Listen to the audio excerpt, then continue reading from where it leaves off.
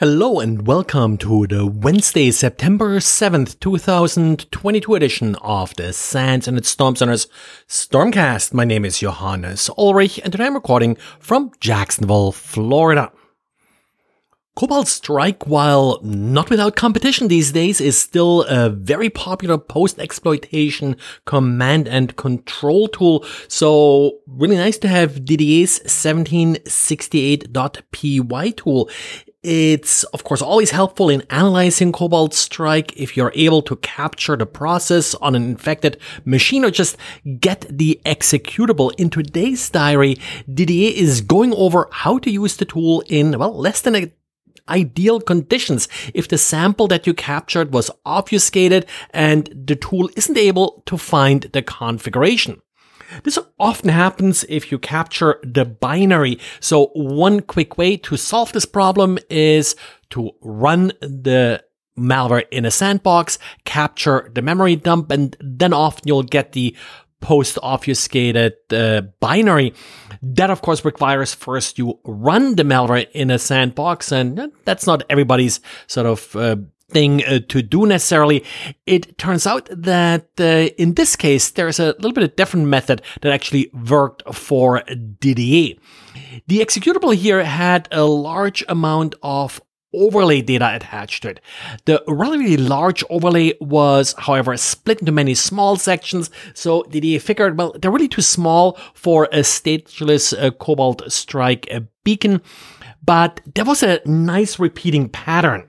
So what you often have with obfuscation is sort of a simple XOR key. And when you have a repeating pattern like this, that's often some null bytes at the end that were of course, then XOR'd and basically just reflect the key. And that's what DDA played with and was able to actually then de-obfuscate this particular segment. And then his tool worked and was able to extract the key used by Cobalt Strike to encrypt its communication, which of course is sort of the end goal. So you can then go back to packet captures and decode them. As usual for DDA, he not only walks you through how to do all of this, he also amended some of his tools to actually make it easier to do some of this decoding and then extraction of the key. And as more and more organizations implement two-factor authentication, criminals are attempting, of course, to find ways to bypass two-factor authentication. Two-factor authentication does not necessarily provide phishing protection. Some two-factor authentication does, but if you just have simple one-time passwords, they don't really do this. If the attacker is able to set up a proxy and then intercept the traffic, they either get the credentials or they don't even bother with the credentials and just get whatever session token is coming back from the website the victim is trying to log into.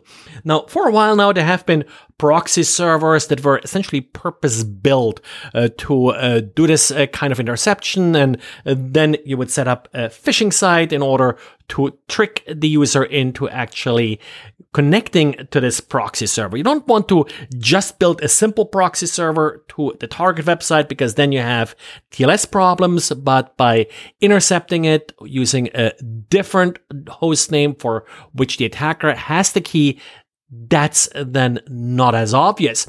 But there's work involved. You have to get all the keys set up. You have to get the proxy set up. You have to get the phishing page configured. Attackers don't like to do work. Otherwise, they would get real jobs. So now there is a proxy as a service that specifically targets websites that support two-factor authentication like Google and Microsoft. Evil Proxy is what it goes by, and packages are available in different formats. The 1 month package costs about $400. As an attacker, you're getting then a nice web-based admin interface, and you can connect to that via Tor. And Cyxel released a new firmware for its NAS device addressing a critical remote code execution vulnerability. Exploitation of the vulnerability does not require authentication, and is accomplished via a crafted UDP packet. So could be spoofed possibly.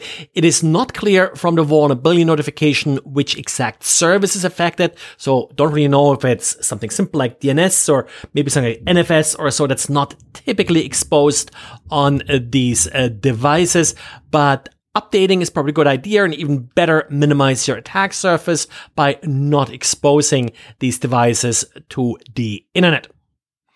And talking about things that should not be exposed to the internet, router admin interfaces, the latest example is described in a blog by Palo Alto's Unit 42. Palo Alto found a version of MuBot, which itself is derived from the infamous Mirai botnet. And this version of MuBot uses 4 different vulnerabilities to attack D-Link routers. 2 of the remote code execution vulnerabilities it uses were patched this year.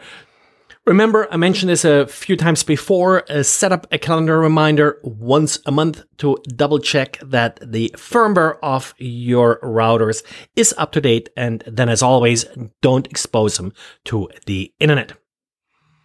Well, and that's it for today, so thanks again for listening, and talk to you again tomorrow. Bye.